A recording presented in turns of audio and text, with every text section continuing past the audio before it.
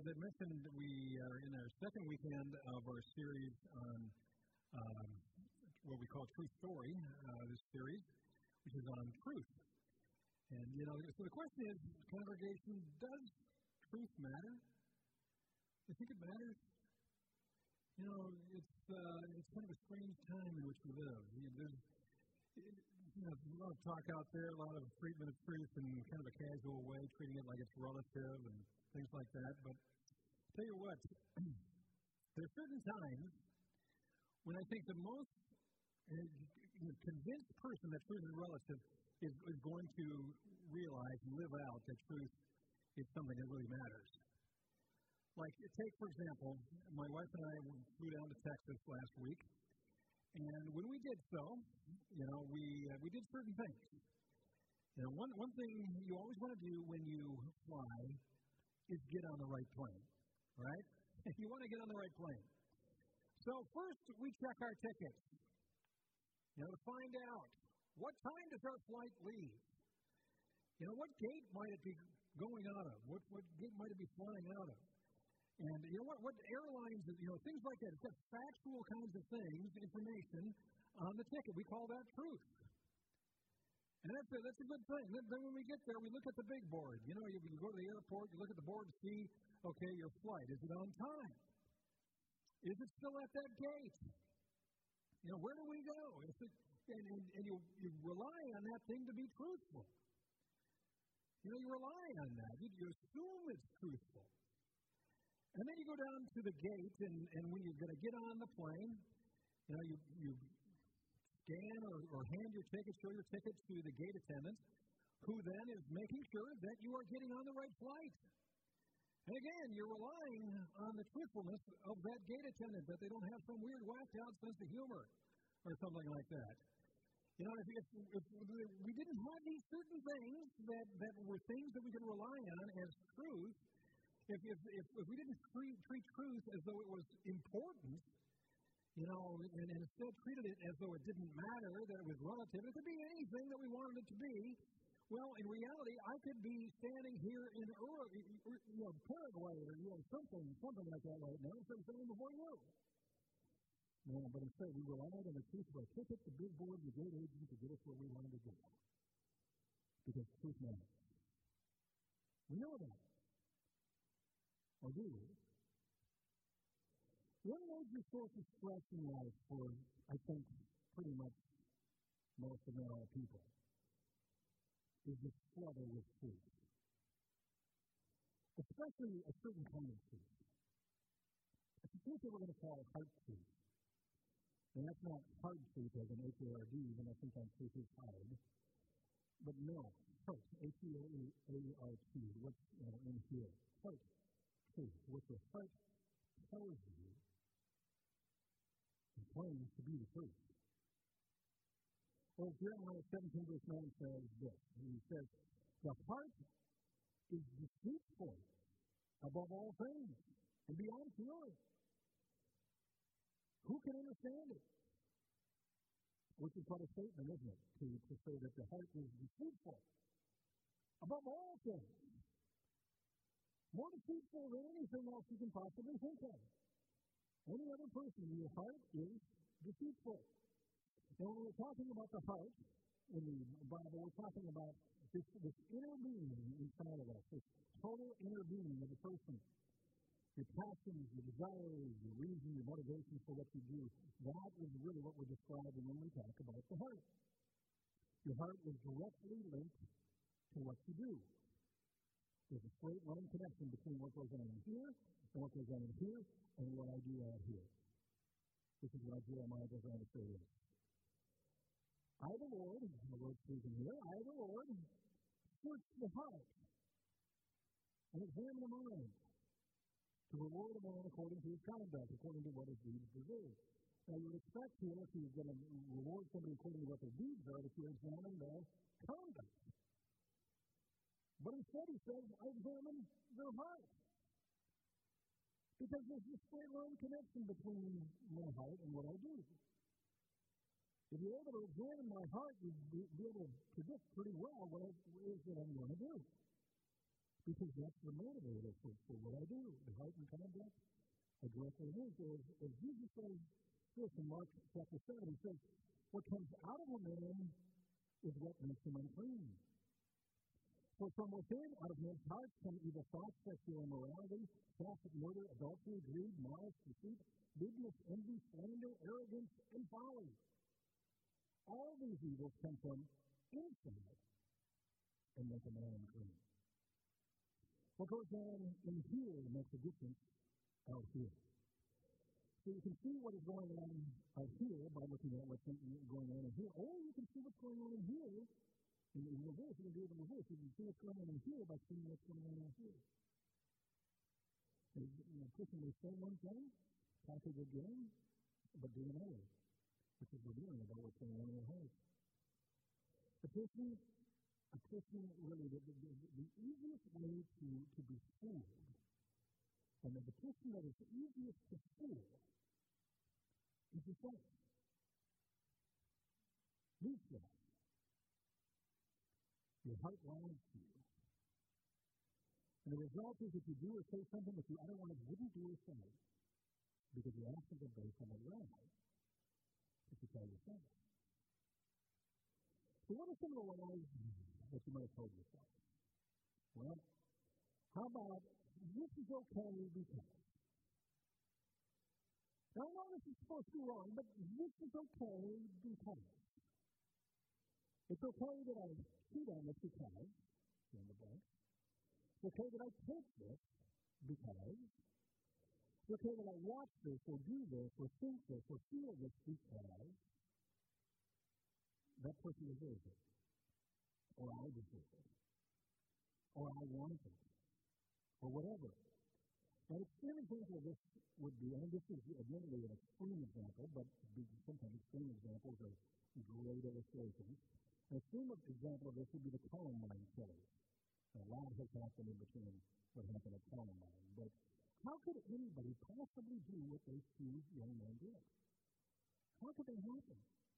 How could anyone go to the school and shoot their classmates to death? Well, they lied to them something. They lied to them something. They said that the classmates deserved it. They said that it was okay when it wasn't. That it was justified.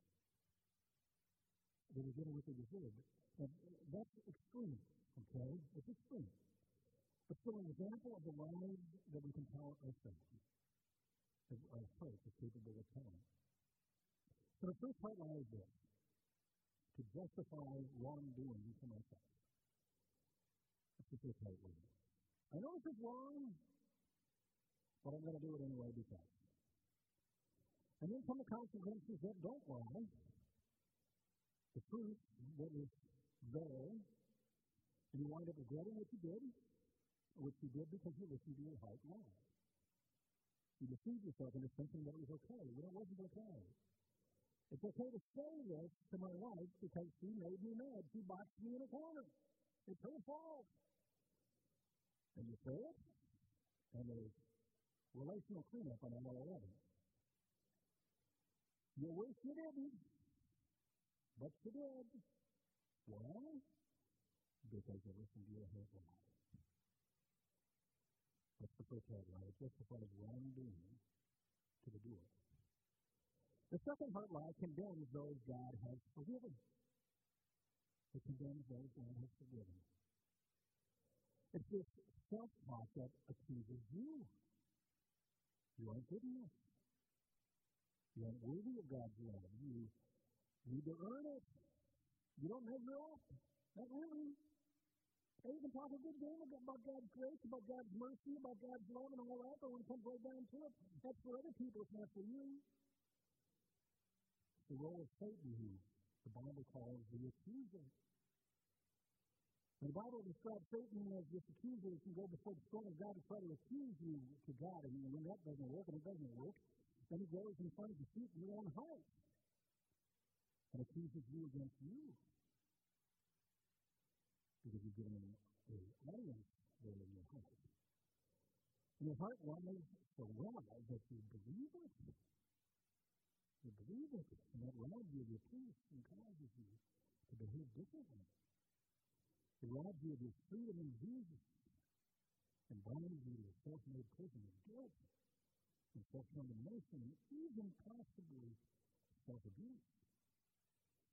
You might say that you believe that God loves you, but live as though you believe as though that's for everybody else but you.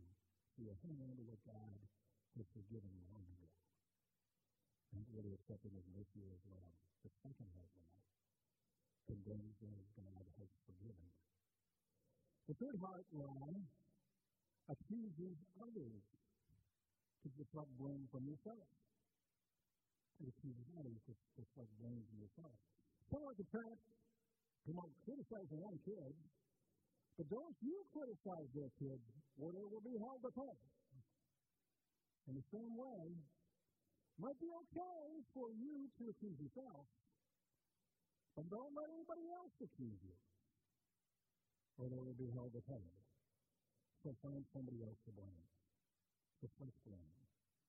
Tell yourself it's really all that other person's fault. Construct a false world, a false narrative, a false reality to create a shield to protect you, to preserve the home front. You know why I'm unhappy? Because of you. No. That's a heart lie. That's a heart lie. In reality, you're responsible for your own happiness. That's the truth. If you want bad, well, you should look at yourself in the mirror. You're not so hot either. Or the Savior lie. Accuses either to try to protect the home front. Look for somebody else to blame and leave relational casualties in its wake. The fourth heart lie gives me a distorted sense of self-worth. On the one hand, it's pride. On the other hand, it's self-loathing. Either one is a heart lie because it's a distortion of the truth.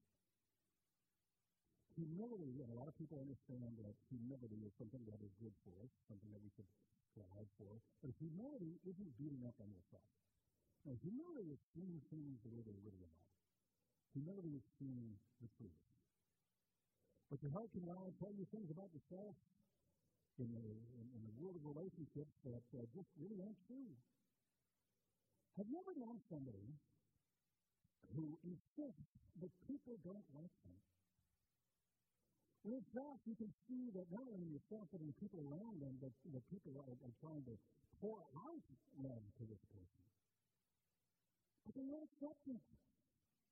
Because they have this distorted view of reality about themselves.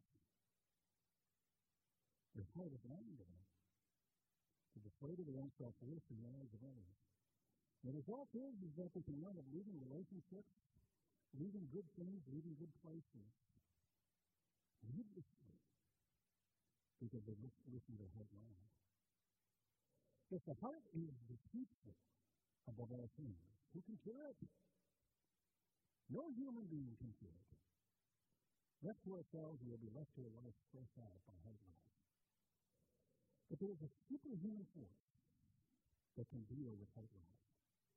There is a great physician who can heal our heart and cure those heart lies. Your heart is incurable, as this passage says, except by Jesus. But if you happen to notice that with each one of those heart lies that we're talking about, there's one thing that all of them have in common. One thing. And that is they are all focused on you. They're all self-focused. So what's the cure?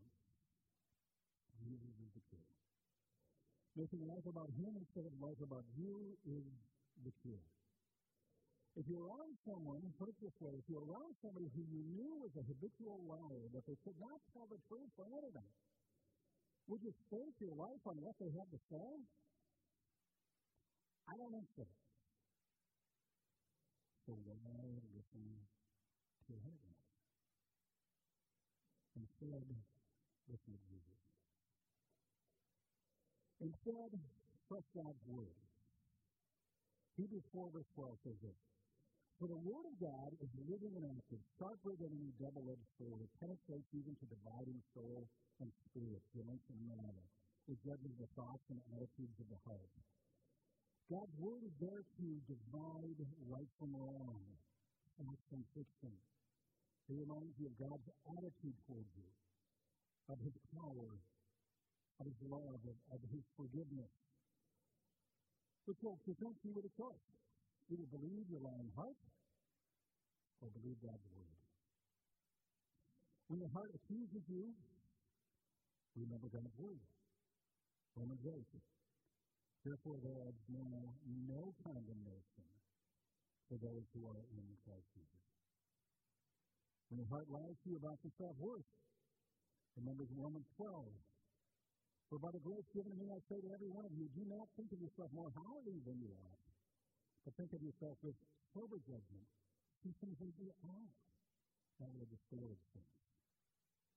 When your heart tells you that you aren't good enough, remember John 1, which says He gave the right to become children of God, children born not of natural descent or human decision or husband's will, but born of God. When your heart lies to you about God's love for you, remember John 3:16. For God so loved the world that He gave His only Son to die for you. Trust God's Word. And trust God's Spirit. Trust God's Spirit. When we have God's Spirit, we're given God's Spirit, that's like a hope transplant. And really that's what that psalm that David read for us earlier is all about. It's this hope transplant. Where God comes into your life, into your heart, and gives you this new heart, creates in you that new heart. And it's so important that the Spirit would come, that Jesus said it's important for me to go away so that the Spirit can come with you and on you with power. He's called the Advocate because He pleads your case when your heart accuses you. He's called the Counselor because He guides you in place of a lying heart. So it's your choice. Your choice. Be guided by a proven writer, which is your heart, or be guided by Jesus through His Word and Spirit. Truth matters. So don't trust your heart. Trust Jesus. Let's pray about that. Please stand.